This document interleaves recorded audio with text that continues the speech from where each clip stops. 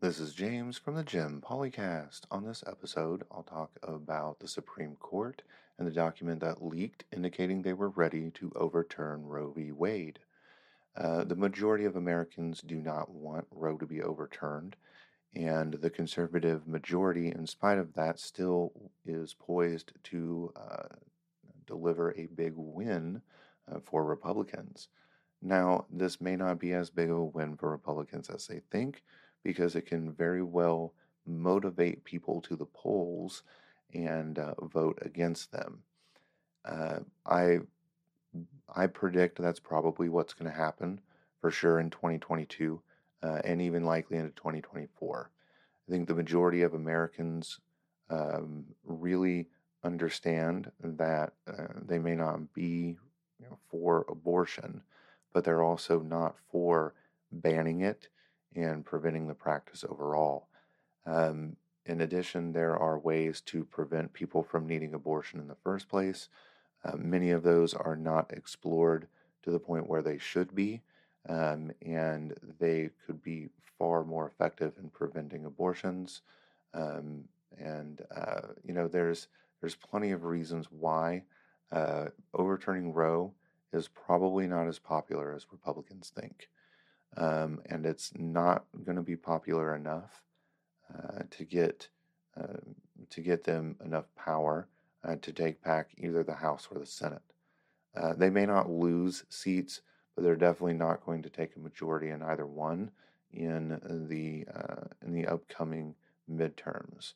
Uh, I think this leaked document really hurt them, and hopefully, seeing all of the overall backlash from this document will prevent the Supreme Court from actually overturning Roe.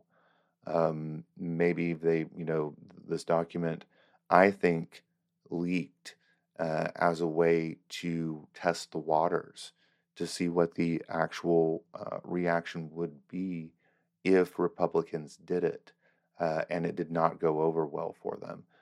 They're pointing the finger at Democrats, but at the same time, the case could be made that they could be the Republicans and conservatives could be testing the waters to see if this will actually net them votes. And based on the backlash, I don't think it's going to. I think it's going to hurt them, and I doubt that they actually go through with overturning Roe. Hopefully, now I could be wrong. Um, I've been wrong before about things of this nature when it comes to the Supreme Court.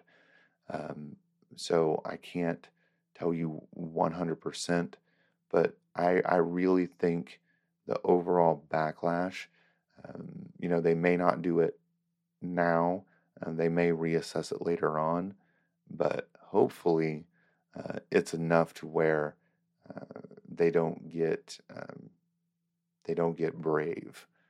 Um, but you never know. Uh, In the meantime, the Democrats really need to get on codifying Roe, getting laws passed that make sure that the Supreme Court can't just overturn it and stop abortions in the country. This is going to be a difficult path for them. The Democrats really don't have the ability to pass any laws to ensure abortion access. And they also, you know, they don't really have the ability to do a whole lot in Congress. So they would actually need to amend or get rid of the filibuster in order to do something about abortion as it currently stands. And, they probably should. I think they should go ahead and get rid of the filibuster. Said this before, and increase the amount of court justices, pass a law to cap it to where it doesn't go any higher than the federal circuit courts. So there's 13 of those. There can be 13 justices. It doesn't go anymore unless the circuits are increased. Um, that would actually be something that's happened in the past and is just as, quote, legal as anything that the Republicans did to pack the Supreme Court. The thing is, the Republicans in packing the Supreme Court, they did a masterful job with it, especially given that their last two presidents were elected on their first try without winning the popular vote. And so, Bush Jr. got two picks. He got Roberts and Alto, and Trump got three. He got Gorsuch, Kavanaugh, and Barrett. So, that's five, right? That's big. Um, that looms large right now, because again, it's the minority of Americans speaking through institutions that really aren't necessary. The Electoral College is a old institution baked into the Constitution to protect slave states. And it's been made worse by all or nothing voting and all this other stuff. So it's one of those things where there's one cog in the wheel that has been turning, that just keeps adding on to these other cogs that eventually are leading to overturning Roe. This is what the Republican Party has been building towards. And I don't think it's going to work out as well as they think it is.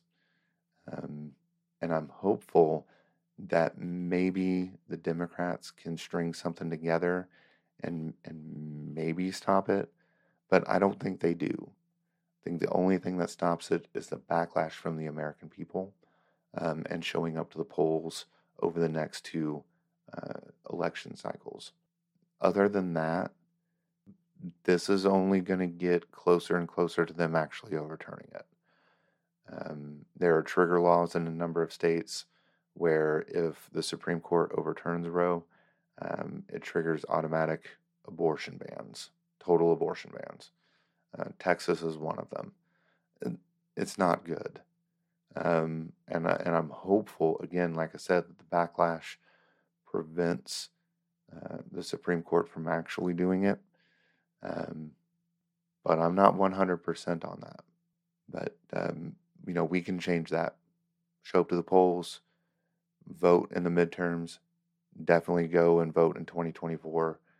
Let's get the Republicans out of office, and let's get the Supreme Court, doing what it's supposed to, which is just being impartial, not legislating from the bench. That's all I have for this episode. Thank you for listening to the Jim Polycast. Be sure to like the Jim Polycast on Facebook, Instagram, and Twitter. Have a good night.